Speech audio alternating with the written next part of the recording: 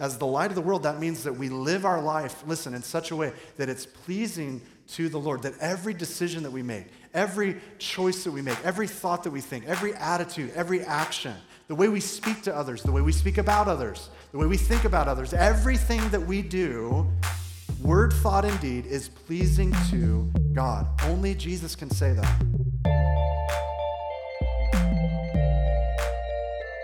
You're listening to I Am, a sermon series at Shoreline Church. For more content, visit thisisshoreline.com.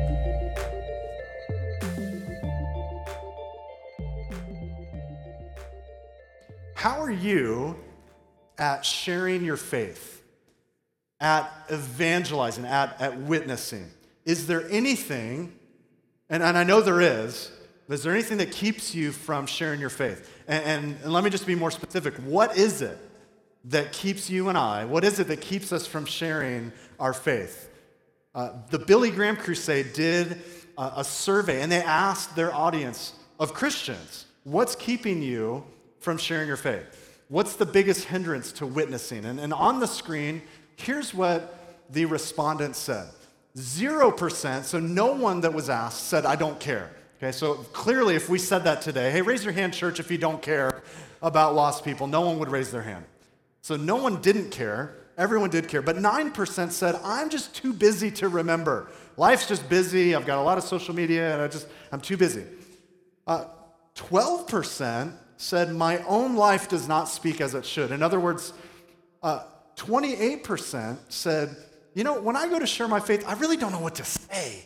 I just lack the true, real information to share. I feel like I'm supposed to say something about Darwin and creationism, and I just don't know what to say. So I lack real information. But do you guys see the biggest stat on the screen? And maybe this is you. 51%, the overwhelming majority of Christians state that the reason they don't share their faith is because I'm afraid of how the other person is going to react. If I share my faith, is this guy who's bigger than me going to slug me in the face? Is he going to leave and walk out of the room and spit in my face? What's going to happen? How they're going to react, I don't know. And so for that reason, I'm not going to speak. There's another stat that Bill Bright, who founded Campus Crusade, we support one of the crew members, so to speak, in Southeast Asia. He said, and I can't believe this stat, but he said 98% of Christians, I'm sure the stats changed, 98% of Christians never share their faith.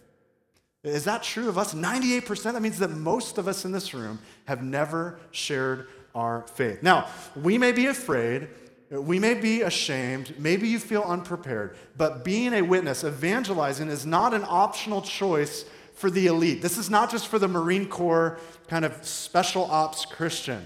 This is not, college student, the summer school elective that you just kind of check off and say, maybe I'll take that. No, it's part of the core curriculum. To be an example, to be a witness, to shine the light of Jesus is so important because around us is a generation outside of this building, maybe even within this building, is a generation of people that is perishing apart from God, and they're going to spend an eternity in the torment, the agony, the separation from God in a place we call hell. And so we as Christ followers are called by Jesus the light of the world. And yet in our text this morning, Jesus begins this section of Scripture by stating that he is the light of the world. If you're kind of following along and you've been here for any bit of time, we're in this series called I Am. And we get the name of that series from 7 statements that Jesus made about who he is. And he says, I am, and this is the second of those sayings. He's going to say today, I am the light of the world. And it seems as though, when we get into this passage that Ryan just read, it seems like Jesus is being distracted away from that concept, as he states it in verse 12. It seems like he's being distracted away from it by the Pharisees. And so they start kind of taking him down this rabbit trail, so to speak, where they get him talking about his witness and about his judgment and about his Father. And it almost seems like a detour. Okay, but I want to let you know as we start today, Jesus is not letting them pull him on a rabbit trail. Are there any teachers here this morning? Who here is an educator or a teacher or a parent? Is there any parent, teacher, or educator? Okay, so your students or your kids do this, right? When I was a teacher, my students, Monday after lunch, the lecture after lunch, or if you're trying to get your kids to follow a rule or a chore and you're trying to explain it to them, you know what I'm talking about? They'll bring up, my class used to do this, they'd bring up a rabbit trail question to try to, it's a really boring after lunch lecture, let's get Mr. Benham off of his normal lecture. So one of the students would say, hey, Mr. Benham, who would beat Yoda in a lightsaber duel, right? They would do that, and I'd go, oh, great question. And before you know it, we're detoured, and the smart kids know what to ask me. Is that what's happening in this text? Is Jesus being detoured away from his I am statement about being the light of the world? No. What we're going to find is in this text today, Jesus is actually allowing the Pharisees to truly understand what being the light of the world means. What does it actually mean? And listen, if you're taking note, it has very little to do with physical light and a lot to do with revealing the person and work of the Father. To be the light of the world means to reveal the person and work of Jesus, the person and work of the Father. And so as we're going to see today, Jesus is the light of the world. And by the end of our time, we're going to realize as we apply it that you and I are called by Jesus to be the light of the world. All right, so we're going to do this with our text today. If you're taking note, here's 3 things we're going to look at the text. We're going to kind of dive in as an outline. So we're going to see that the light of the world, first of all, verses 12 through 18, stands as a true witness. If you're going to be the light of the world, like Jesus, you have to stand and be a true witness. We've been learning a lot about that in the last few weeks. We're going to also look at verses 19 through 24, how the light of the world will sometimes need to stand up and pronounce bold warnings. If we're going to warn people, we're going to be the light of the world, that's going to require that. And finally, we're going to look at verses 25 through 30 here in chapter 8, at how the light of the world lives their life as a pleasing workman. So being a witness, being a watchman, being a workman. Now, some of you are savvy and you're looking at the Bible and you're going, wait a minute, Pastor, we started today in chapter 8, verse 12, but last week we left off in chapter 7, verse 52, and there's a really cool story that you're skipping. Why didn't we read that section of Scripture? And so I just want to explain what we're doing today. Okay, there should be chapter 7, verse 53. Look at your Bibles. There should be a verse that says, and everyone went to his own house. And then it starts chapter 8, verse 1. Well, 7:53 to chapter 8, verse 11 is actually a controversial section of Scripture. Here's why. I believe that it probably happened. It's probably a story that definitely happened. And it belongs possibly in our Bibles, but not necessarily right here. See, here's what happened. None of the early church fathers quote this section of Scripture. Most of their commentaries until about the 12th century. That's a long time. Until about the 12th century, they end in chapter 7, verse 52, and they pick up in 8:12, as if that section's not even there. It's almost like the story didn't originally exist here. There are 900 manuscripts where this story is, but none of the earliest manuscripts. In fact, when you read it, it kind of doesn't flow. When you read about this woman caught in the act of adultery and Jesus is writing in the sand and they're going to throw stones and Jesus says, okay, the first one to throw the stone if you're without sin. It doesn't seem to fit with what Jesus says. And so it may be a true story that happened, probably belongs at the end of Luke chapter 21 or at the end of John. But for those reasons, I want to encourage you to go back and read it, but it does not hold the authority of other scripture. So I want you to read it, go back. It's an awesome story. It probably did happen, but we want to stick with the text that we know is in the original, in the earliest manuscript. So look at verse 12 with me. The first thing we're going to see about the light of the world is that the light of the world stands as a true witness. Look at verse 12. Jesus spoke to them again, saying, I am the light of the world. He who follows me shall not walk in darkness, but have the light of life. Now, if I can get your attention, Jesus is in the treasury area of the temple. I think we have a picture of it. He's in the treasury area, and you can see those really large torches. There were 4 of those in the temple treasury area. It's kind of the court of the women. And so the religious leaders are surrounding him. And remember, they've been trying to challenge Jesus and discredit him. They're always trying to do that. And remember last week, they sent those inept officers to try to capture Jesus. They're trying to arrest Jesus, but they end up being arrested by him. Remember that? And so they're just like, wow, you've never heard anyone talk like this. And so Jesus now turns to the crowd and he proclaims another aspect of his messiahship. And he says, I am the light of the world. See, this is a very, very important idea at this exact time in Jewish history. The reason is, and we talked about this last week, this is the Feast of Tabernacles, the Feast of Booths. And we talked about last week how the priests, every day of the feast, they would go and they would scoop water out of the pool of Siloam, and they would walk it and they would pour it out. And it was just kind of a daily ritual. It was lots of festivities, lots of singing. Well, there's another kind of festivity that happened on day one. At the end of the day, the priests, as the light of the day kind of ended, they would do on day one what's called the illumination of the temple. And they would light these big 4 candelabras, these big torches. They'd light them up at night. And it was kind of a picture as the sun went down on that first day of the feast. It's this picture of like God, he was with us in the pillar of cloud by day, the pillar of fire by night. He was with us. And so it was said that when they lit that torch, those 4 torches, that the blaze was so bright that every courtyard in Jerusalem, you could see the light, kind of like that annoying neighbor in your neighborhood who's got that really bright, obnoxious, maybe Christmas light, or maybe it's just like a really annoying light in his front yard. And it's just shining, and it's in your window. It wasn't an annoying thing. It was a beautiful thing. The parents would be on the roof, remember, with the kids, building these forts, and they would look and go, there's the light. God is with us. He is the light. In fact, some commentators believe that as soon as the pillars were lit, all of Israel chanted out loud at once, the Lord is my light. Wow. So right here in the same courtyard, at the end of the feast, as the feast is ending, Jesus stands and proclaims, I am the light of the world. And whoever follows me will not walk in darkness, but will have the light of life. Notice it's the light of life. Now, if you're taking note, light is something that's important for all of us. We all need light.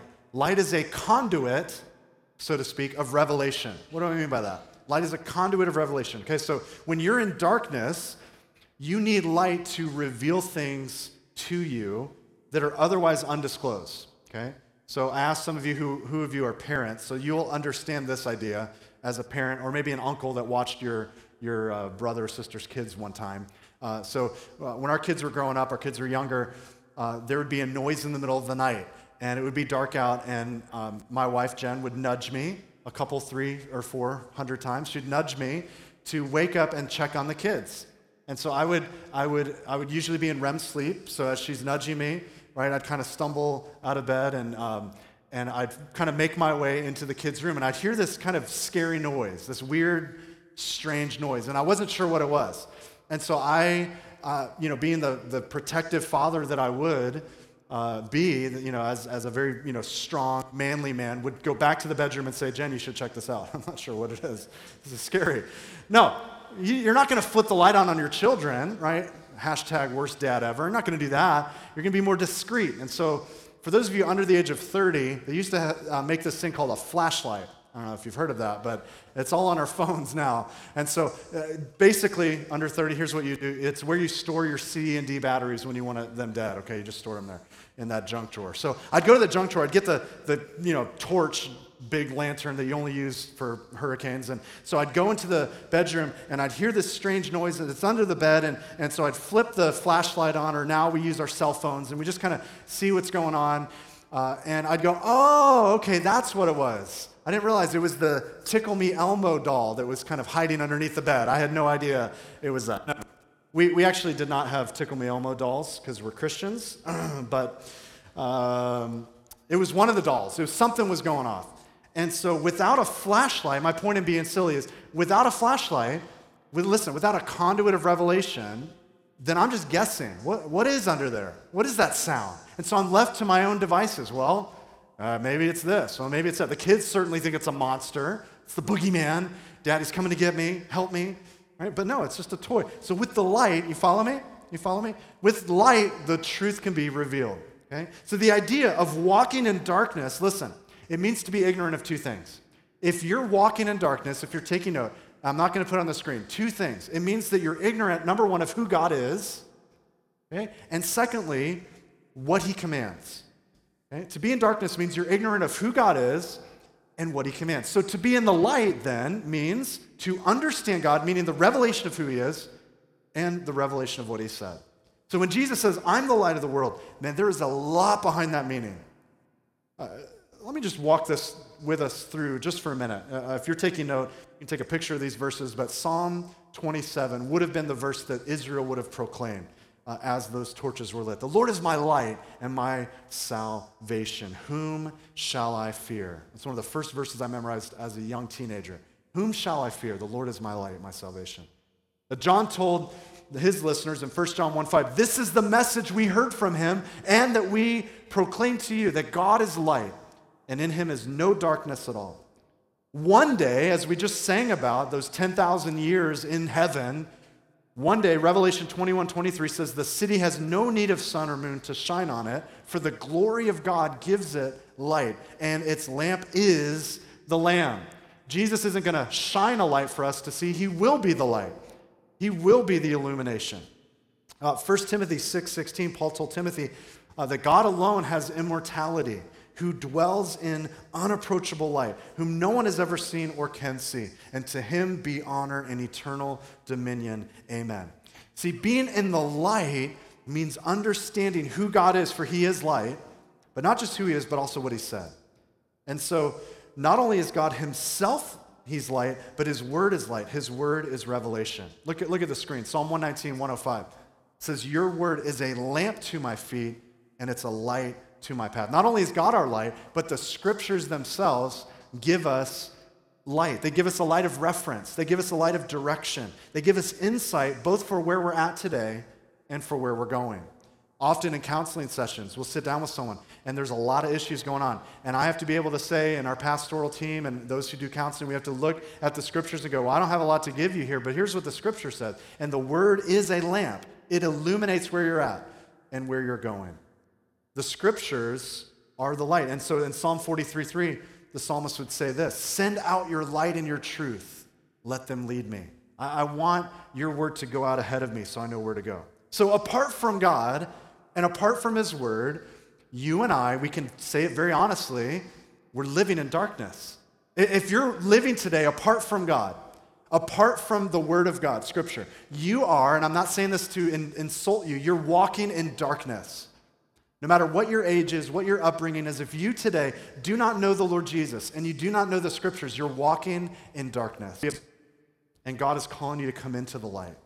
J.C. Ryle says this, I love this quote, the vast majority of men neither see nor understand the value of their souls, the true nature of God, nor the reality of a world to come. For this state of things, the Lord Jesus Christ declares himself to be the only remedy. He has risen like the sun to diffuse light and life and peace and salvation in the midst of a dark world. He, Jesus, invites all who want spiritual help and guidance to turn to him and take him for their leader. What the sun is to the whole solar system, the center of light and heat and life, that he has come into the world to be to sinners. There's so much meaning behind this, guys. Jesus is the light. And so being the light of the world means, first of all, standing as a true witness. Look at verse 13. The Pharisees therefore said to him, you bear witness of yourself. Your witness is not true. All right, so their argument against him is that, hey, Jesus, you can't testify of yourself. Right? You can't be in a court of law and like, yeah, I swear to tell the truth. I didn't commit the murder. I was home that night, and I was an eyewitness. I definitely saw myself watching. I was there. I was watching, This Is Us. The new season came out. I couldn't help it, so I was watching the new. Like, you can't, that's not going to hold up in a court of law. You need someone else to testify about you.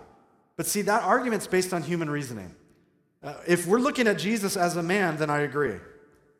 But if Jesus came down from heaven, and we know he did, then anything he has to say is not of this world. Anything he has to say, I'm paying attention to. Wait, you came from heaven and you came to earth? All right, can you tell me, what should I do today? I'm going to listen to what you have to say. I have no advice to give you. You talk to me. I read reviews from time to time before I go to restaurants. Anybody do that? You read reviews before you eat somewhere. I got to make sure this place is legit. And so some of you know I have kind of it's not an obsession as much as I'm appreciating all that God has given us, okay? So don't hate, all right? It's not sin. I've not crossed a line into gluttony and obsession. I appreciate what God has blessed us with under the sun. It's just a blessing. And so when I read a review of, I don't know, let's say a donut shop, okay? If I see a review and the review says, dude, you got to try the maple bacon, all right? Because if two things go together, bacon plus anything, but bacon and donuts, I'm in, all right? We're winning if that's happening. So I'm going to read that review. I'm going for it. Now, if they said, hey, avoid it, it's not good, stay away, the donuts are awful, okay, then I'm going to listen to that review, okay? So the idea here is that, listen, I'm not listening to hearsay. Jesus is equal with the Father. He descended from heaven to earth. And so his witness, listen, it's not a normal witness, but he's not alone in his witness. He also has the Father bearing witness. Notice the next verse, 14. Jesus answered and said to them, even if I bear witness of myself, my witness is true, for I know where I came from and where I'm going. But you don't know where I come from and where I'm going. You judge according to the flesh. I judge no one. And the Pharisees didn't understand who Jesus was, and thus they judged him according to what they saw, according to the flesh. Jesus' judgment was righteous, but he even says here, my purpose was not just to judge. My purpose in coming was to save. But even if it was to judge, look what he says next. Verse 16. And yet if I do judge, my judgment is true, for I'm not alone, but I am with the Father who sent me. It is also written in your law that the testimony of two men is true. And so he says, here's the two men. I'm one who bears witness of myself, and the Father who sent me bears witness of me. Okay? So Jesus' witness of himself and his witness of the Father is true. It's reliable. And yet he knew that the Jews would say, well, what about the two or three witnesses? And so he goes, okay, well, I'll call to the stand the Father. I like what one of the commentaries by Clark says. He says, our Lord speaks here exactly in the character of an ambassador. Such a person does not bring a second with him to vouch his truth. His credentials from his king ascertain his character. He represents the king's person. So our Lord represents the Father as bearing witness with him. Okay? You guys follow me? Jesus as the light of the world is a true witness. And he's speaking about the Father. He's saying, you're judging me incorrectly, and you're saying I'm not a true witness. Okay? The key for a true witness, as we've been studying this gospel, is that you must simply recount what you've seen and heard correctly. You don't need to add any salt and pepper. You don't need to add any hot sauce to the story. Just tell the story accurately. Anybody here an embellisher? I know I'm asking you guys a lot of questions today. Are you an embellisher? Go ahead. If your husband or wife is an embellisher, would you raise your hand? You'll be in trouble later, but it's okay. Yeah. The story gets a little bit more crazy every time they tell it. Oh yeah, I mean, it was crazy how he used to drive. He got all these tickets. You're like, I got a ticket, maybe. Right? The story gets crazier every time they tell it. Now, Jesus he's a true witness. He's not trying to add any flair to it. You don't need to jazz it up. Man, just tell the gospel. Tell it honestly, tell it accurately. In 1983, read this week a story about a guy by the name of Anthony Porter. Anthony Porter was convicted and sentenced to death for the murder and robbery of a young couple in a park in Chicago. And two eyewitnesses positively identified Anthony Porter in court as the killer. And so he was sentenced and condemned to an eventual death. But while he was on death row, a private investigator began working with Northwestern University journalism students, and they actually obtained a videotaped confession of the real killer. And so they sought the truth to help exonerate this man who was about to die. Well, they actually came too late. It was already time for him to be executed. So they expedited the process. They had 50 hours until he was to be put to death, and they finally had a signed confession, and the evidence helped this man be set free from prison as the real murderer was apprehended. Wow. It's so important, right, to be a true witness, to not be a false witness. And so as Jesus reveals who he is and who the Father is, we can trust that his witness is absolutely true. And church, that's why I emphasize how important it is that we know sound doctrine and that we teach and what we teach and what we share about God needs to be true. Right? The verses that we quote on our social media need to be in context. The things that we say about God need to be accurate. They need to be true. They shouldn't be incorrect. The songs that we sing shouldn't be love songs to our boyfriend Jesus. They should be accurate songs about who God is. We are testifying to others outside of the church about who God is. And so if they have questions, we need to make sure that we're answering them honestly. We could be bad witnesses, or worse, false witnesses, saying things about God that are not true. No, we need to be true witnesses like Jesus. And so not only is the light of the world a true witness, but secondly, being the light of the world means sometimes you need to pronounce bold warnings. Look at verse 19. They said to him, "Where is your father?" Okay, so they're going for the jugular here. You guys know this in marriage. Sometimes you just go for it. You're like, all right, this is not fair. This is unfair fighting. A few years back, Holyfield and Tyson, they're in the middle of the boxing match. You guys remember that one scene? And Tyson knows he's going to lose, so what does he do? He goes in and bites for the ear, right? He bit his ear off. Right? That's unfair fighting. That's dirty fighting. All right? And so they do that here. They're going for it here. They're like, oh, you're talking about your father. Hey, where is your father? Let's bring him up. Can you tell us more about him? You see, they were not unaware of the controversy surrounding Jesus' virgin birth and the scathing rumors about Mary and Joseph. That's what they're doing here. Like, oh yeah, tell us about your father. We'd love to hear about your illegitimacy. One commentator, Tenney, said, in the East, to question a man's paternity is a definite slur on his legitimacy. This argument about Jesus' father and his legitimacy and their father, that's going to continue through this whole chapter. We'll get to it next week. But in the meantime, notice Jesus' response here. Look at this. Jesus answered, "You know neither me nor my Father. If you had known me, you would have known my Father also." These words Jesus spoke in the treasury as he taught in the temple, and no one laid hands on him. Why, church? For his hour had not yet come. Remember that? So what Jesus is saying here is, listen, the only way to know the Father is to know me. And the only way to ultimately know Jesus is to know the Father. And so Jesus is being very blunt here, very direct here.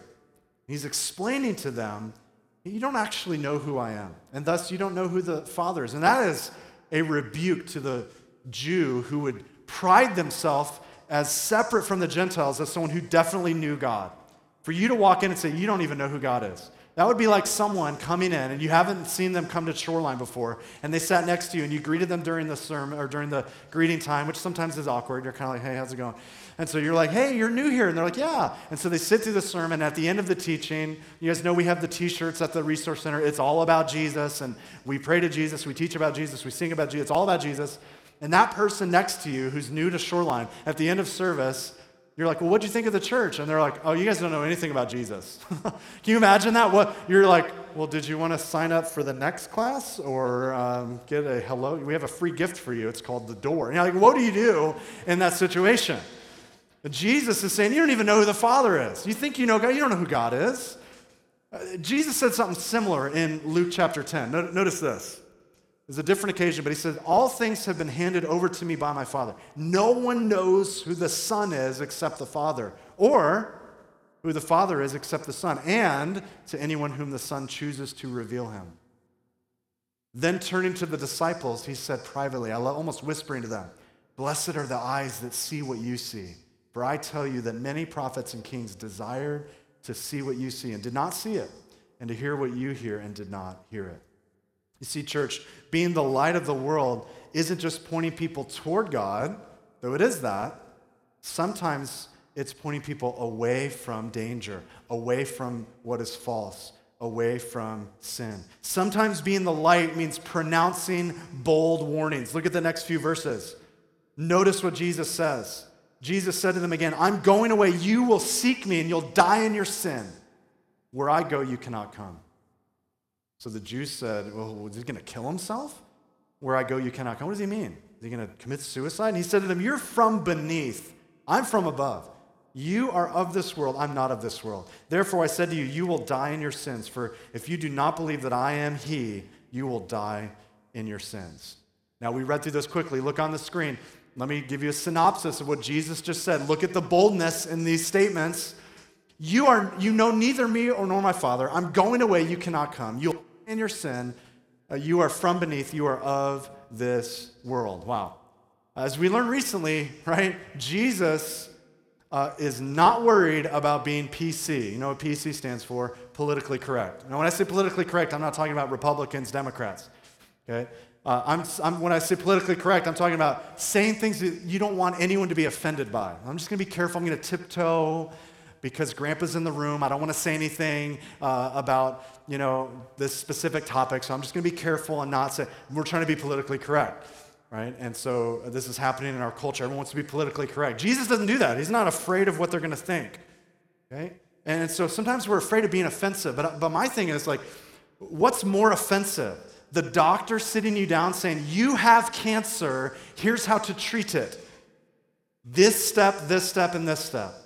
Or is that more offensive, or him saying, I really like your shirt, man, that is on point. I have not seen a shirt that cool. So, I do have some answers for you, but just come back to me in a few months, I'll give you the details, right? Because you're just a nice guy, right? Is that more dishonest? My fear, church, is that as Christians, we're merely known for being nice and not bold. Being the light of the world sometimes means pointing people away from dangerous situations. Martin Luther King Jr. said it best. There comes a time when silence is betrayal. He said, our lives begin to end the day we become silent about things that matter. Many of you have heard this story before, the story of a ship captain. And as he looked into the dark night, he saw this light approaching them. And so he immediately tells the signalman to send a message. And the message is, hey, ship, alter your course 10 degrees north. Well, then the captain got this reply back, and the reply was, you alter your course 10 degrees north. And so the captain sent another message furiously. He said, I said, alter your course 10 degrees south. I'm a captain. Well, then another reply was received. You alter your course 10 degrees north. I'm a seaman third class. Well, that infuriated the captain, who's much higher in rank. And so he said, this is your final warning. Alter your course 10 degrees south. I am a battleship. Well, then the reply came back and said, you alter your course 10 degrees north. I am a lighthouse. See, a lighthouse is a beacon of light that, what does it do? Warns people of impending doom, whether on the shore, on the shoals, on the rocks. It stands as a constant reminder of the risks and helps protect people from destruction. And if you and I are going to be the light of the world, then that means sometimes we have to make firm declarations of truth. It means sometimes we need to be a lighthouse, and people need to know where we stand on certain issues. I'm not talking about politics. I'm talking about spiritual things, what matters most. And here in this text, Jesus makes some huge statements. Did you catch that? He says, you're going to die in your sin. Have you ever told anyone that? Have you ever said that? Right? Maybe not on the first date, but have you ever said that to someone? You're going to die in your sin. This is an accurate translation, for in the Greek it doesn't say sins, but sin singular. To reject Jesus is to commit the sin for which we are separated from God for eternity, the sin of unbelief. And so Jesus is saying what's going to happen to them. He's saying, you're going to die spiritually if you persist in this state of unbelief. Do you, church, do we have the boldness to tell someone that? Hey, man, you're going to die in your sin. Is that being unloving, or is that being honest? Jesus here, he says, you are from beneath. I mean, what he's saying, you have such a low outlook on things. You're looking at it from a worldly perspective. You're boxing in and just looking at it from the world's point of view. You're not having an eternal perspective. Now, I know you and I have said to people like, you know what, doing that is beneath me. I don't want to clean toilets, that's beneath me. But I don't know, have you ever said to someone, what Jesus, you are beneath me? I mean, can you imagine saying someone like, you're beneath me? I mean, wow. It's true, though. If you've got a brother in Christ who's living in the world, in the flesh, isn't it honest to tell him, like, bro, you're living beneath. Like, this is beneath you. You're living a life that's worldly. Jesus says here, if you do not believe that I am he, you will die in your sins. If you don't believe that I am he. Now, in the original Greek, the he is not there. So this is how it reads. This is awesome. He says, if you do not believe that I am, then you will die in your sin. Wow.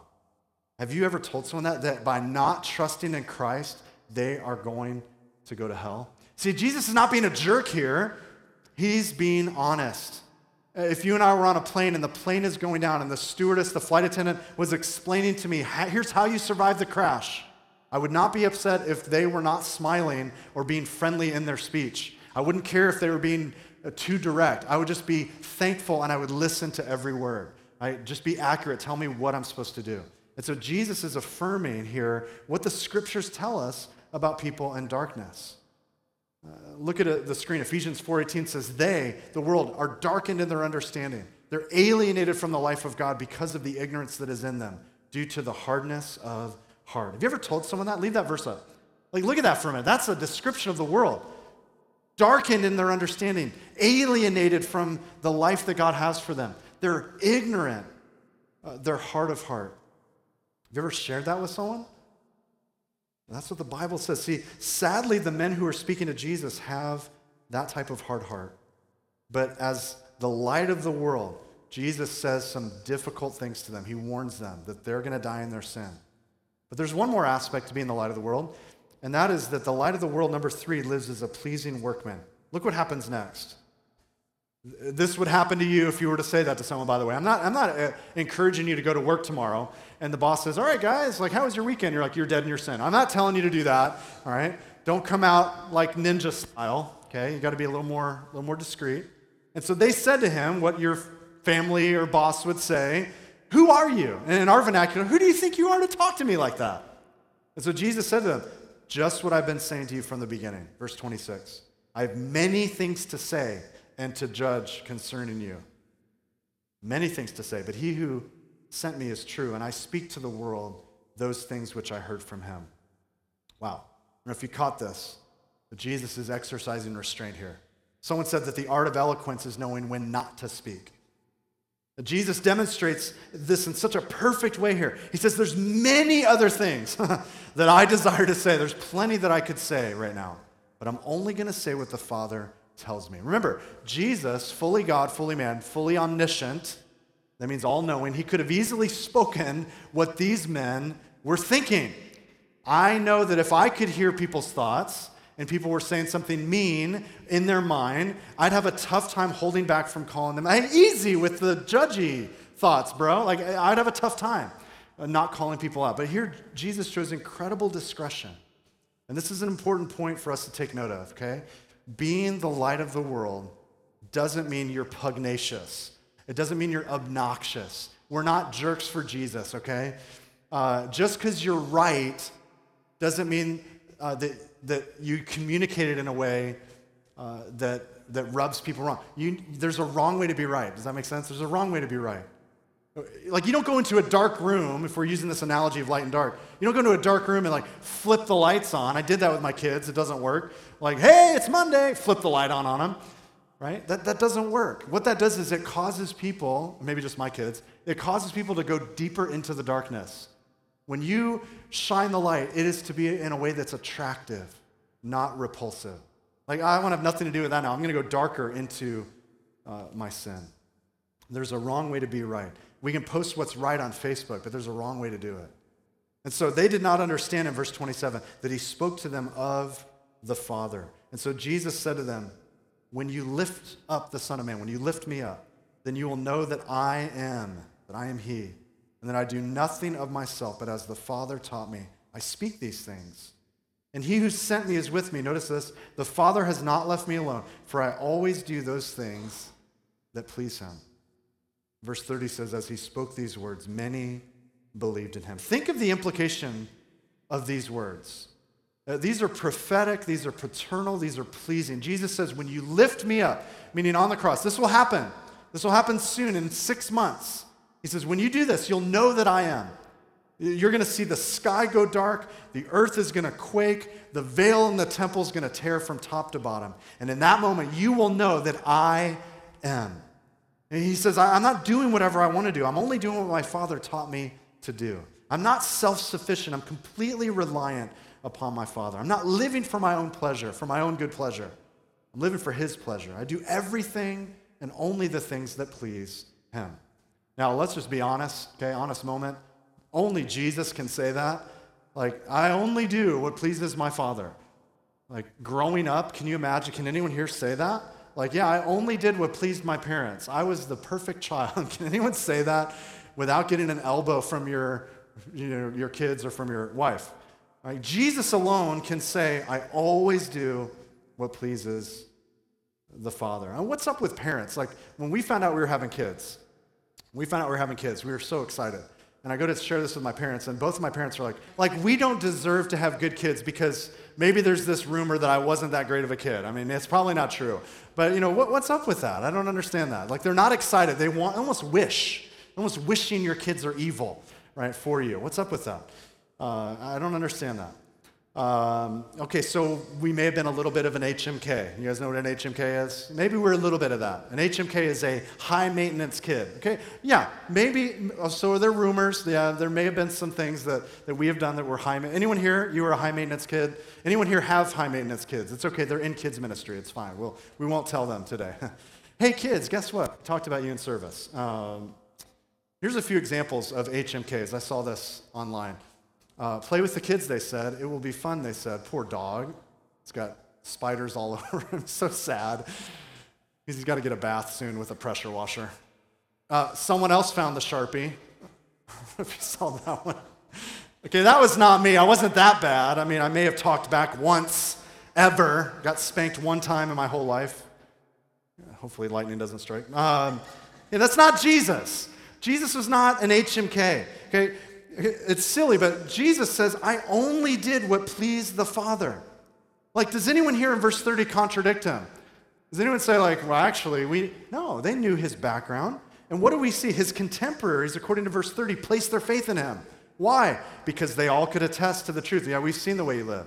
Everything you do is pleasing to God. You're fully obeying the law. You've lived your life as someone who's pleasing. And so as the light of the world, that means that we live our life, listen, in such a way that it's pleasing to the Lord, that every decision that we make, every choice that we make, every thought that we think, every attitude, every action, the way we speak to others, the way we speak about others, the way we think about others, everything that we do, word, thought, and deed, is pleasing to God. Only Jesus can say that. There's much in the New Testament that speaks about how we can please God. And yet Jesus can alone assert that all he does pleases the Father. That's what it means to be the light of the world. Now, to apply this, I want us to look really quick at a verse in the Sermon on the Mount and how Jesus calls not just himself, but you and I the light of the world. And we'll apply this in three ways. Okay, first of all, the verse, Matthew 5:14. Jesus now says, you are the light of the world. And he's talking to us. A city set on a hill cannot be hidden. Nor do people light a lamp and put it under a basket, but on a stand. And it gives light to all in the house. In the same way, okay, so there's a correlation here. This is an analogy. This is a word picture. In the same way that happens, let your light shine before others so that they may see your good works and give glory to your Father who is in heaven. Okay, so Jesus speaks about himself being the light, and then he says, we are also the light. Okay? The greatest light in the world that we know about is the sun. Our star. Okay, we have a sun. And we have a lesser light at night, the moon. And so the moon doesn't actually shine, even though we might say, wow, the moon's really bright, shining tonight. No, it's just reflecting light. And so when Jesus says you're the light of the world, he's not saying you're going to produce light out of yourself. He's really saying you're basically going to reflect the light that I'm shining within you. And so what does he say to do then? He doesn't say, come on, guys, try to be better. Be a better light. I've sat in those sermons. Come on, guys, be a better light of the world. No. What does he say? He says, don't hide it. It's already there. You're reflecting it. What you need to do is not block the light. Don't hide the light. It cannot be hidden. A city on a hill cannot be hidden. A Christian should not look identical to the world. We should stand out. It can't be hidden. You're not going to hide away. Oh, there's no light to see here. I'm not a Christian. Okay? A city on a hill gives light to all people, and people need direction. They find it. It's a frame of reference. It gives them hope. In the middle of the night, a weary traveler, there's a light on. It must be a city. Oh, we're going to be safe. I need to get to that light. That's who you and I are. Jesus says, I'm the light of the world. You are the light of the world. And so I want to give us 3 closing points of application. We'll put them on the screen. Like Jesus, we need, or let's be men and women who witness. Let's be men and women who witness. There's a historical court case that was lost because the attorney was silent. The attorney thought he had it all locked down in the 1800s. And so he went to the jury and he said, listen, I'm not going to insult your intelligence. The facts stand before you. So you go and deliberate. It's obvious, what the verdict's going to be. Well, they did deliberate, and they came back, and it was guilty. And he said, how did you come up with that? And the foreman of the jury said, well, we all agreed that if anything could be said for the case, you would have said it. But because you didn't present any evidence, we decided to rule against you. That was the one case where silence had lost the case. Howard Hendricks says this, in the midst of a generation screaming for answers, Christians are stuttering. See, guys, we need to be men and women who witness. Jesus stands up. He cries out in the middle of the feast, I have living water. It's the Spirit of God. And if you're thirsty, come and drink. Here he says, I'm the light of the world. And whoever follows me will have the light of life, living water and living light. And they're available to us today. Jesus testified, and he didn't shrink back from telling others the good news. What about us here? 2,000 years later in Bradenton, Lakewood Ranch, Sarasota, Florida. You guys know, I did some research this week in Manatee County. When we moved here a few years back, this is kind of our hometown, but we moved back from planting a church in Tampa. And in 2014, we moved back. And there's about 350,000 people in Manatee County. That's gone up. So this latest stat shows that over 375,000 people now live in Bradenton. So I moved here. I was part of that 25,000. Sorry about that. But the roads are a little clogged. 375,000 people in Manatee County. There's roughly, you can do the stats, about 300 churches or so. If every church in Manatee County could fit 1,000 people, and they can't, but if they could, we still don't have enough churches in Manatee County to just fit all the people. If we want to reach all the people on one Sunday, have them all come to church. Even if we said, let's pack out the Manatee Convention Center across the river, let's try to pack that out, we would have to host 93 weekend services to fill all of Manatee County's population. Hey, let's think big. Let's rent Lecom Park. We would, where the Pirates play. We would have to, in downtown Bradenton, do 44 weekend services just to reach all the people in Bradenton. And I know I can have a strong voice in 1 or 2 services, but 44, our ushers are going to be really sick and tired of hearing the same message 44 times in a row. Okay? Did you guys know, not only that, but the death rate in Manatee County right now is about 5 per day. So that means that today, 5 of our neighbors are alive today and tomorrow are possibly passing into an eternity apart from Jesus. Doesn't that awaken our spirit to action? Doesn't that wake us up from our Netflix binging to say, there's people around me that need Jesus? Even just this week, my neighbor right next to me, they do some work with hospice, and they brought in someone. We saw the hospice I think on Monday of this week, delivering furniture. And like Wednesday, I guess a coroner came and they rolled out a stretcher with the person who had already died just 2 days later. So even in my street, my next door neighbor, someone came and they died. This is happening around us. And so let's be people who witness. The stakes are high and the church is silent. And that brings us to our second point of application. We need to not just be men and women who witness, but let's be men and women of boldness. Let's be bold. Like Jesus, speak the truth. Don't shy away from warning people of their impending doom. If you know someone here that's about to shipwreck their faith, man, be the lighthouse. Make sure you speak the truth. Sound the alarm. And I wonder sometimes, where are the Christian watchmen on the walls who will speak out? We're so polite, and we're so, I'll pray for you, but who's going to speak? Josiah Gilbert Holland wrote this poem, and I love it. God, give us men. A time like this demands strong minds, great hearts, true faith, and ready hands. Men whom the lust of office does not kill. Men whom the spoils of office cannot buy. Men who possess opinions and a will. Men who have honor. Men who will not lie. Men who can stand before a demagogue and damn his treacherous flatteries without winking. Tall men, sun-crowned, who live above the fog in public duty and in private thinking. For while the rabble with their thumb-worn creeds, their large professions and their little deeds mingle in selfish strife, lo, freedom weeps, wrong rules the land, and waiting justice sleeps. Church, we need to step up. We need to stand up, and sometimes we need to speak out. Let's be people of boldness. Amen? One more thing. We need to be men and women, thirdly, of fitness. Let's be men and women of fitness. Now, someone's like, wait, Well, fitness? I'm not talking about being in the gym every day. I do have one of my favorite fitness shirts. If anyone wants to get me this is my favorite fitness shirt.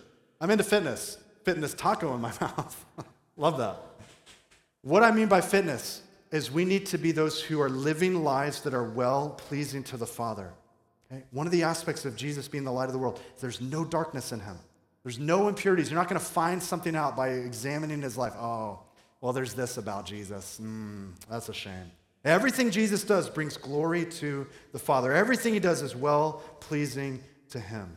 And we as well need to be living lives that are pure, fit lives, pleasing to God. We need to be men and women of boldness, men and women of witness, men and women of fitness. Jesus doesn't say, you need to be this. He says, you already are, so stop hiding the light.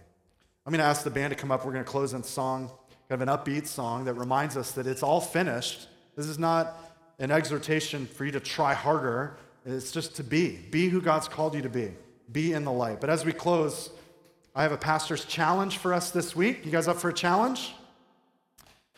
All right, so here's the pastor's challenge for both of you who said yes. My challenge for you this week is simply this: be a pilot light. What do you mean by that, pilot light? In 1982, this is a cool story, a London pastor left his church on Sunday morning and walked outside, and there's a man evangelizing on the steps of his church. And so he had never seen anything like it. All these people are coming to Christ. He had just had his church service. No one came to Christ. And so he started talking to the guy. What's going on? And he thought, I'm an evangelist because I preach evangelistic sermons. But I've never gone outside the walls of the church to actually talk to people. Imagine that. And so he said, Lord, I promise I'm going to begin talking to people. And so he invited his church members, hey, join me. And they started a group, and guess what the group is called? The Pilot Lights. I love this. The idea is that a pilot light stays a light, and it's ready to be used at any time. And in the same way, members of this group, the Pilot Lights, said, we're ready, and we're willing, and we're prepared, and we're prayed up so that at any moment, if someone asks us for the reason for the hope we have, we can give them an answer with gentleness and respect. We're ready. We're Pilot Lights. And after that, they left, and every Saturday morning would just go out and talk with people about Jesus. And God did a great work. See, the scriptures tell us about Jesus in Isaiah 9:2. The people who walked in darkness have seen a great light. Those who dwell in the land of the shadow of death, upon them a light has shined. That's a picture of Jesus. But in Philippians 2:15, there's a picture of you and I. We're also the light of the world. And it says there, Paul says that you may be blameless and innocent, children of God without blemish, in the midst, not separated, but in the midst of a crooked and twisted generation, among whom, there's that idea again, you're among the world, among whom you shine as lights in the world. My challenge for us this week, be a pilot light. Be ready, be prayed up. Maybe God will use you this week to speak to someone. It's scary, I know. It's scary. Talking to your barista, talking to your waitress, calling your dad who you haven't spoken with in many years. Just saying, listen, I've been praying that I'd be more of a witness, and I haven't been. Would you forgive me? And I just want to share some things with you about who Jesus is and what he's done in my life. I pray that we would be his pilot lights, ready, ablaze, and prepared for use by the Lord. Amen? Thanks for listening to our podcast.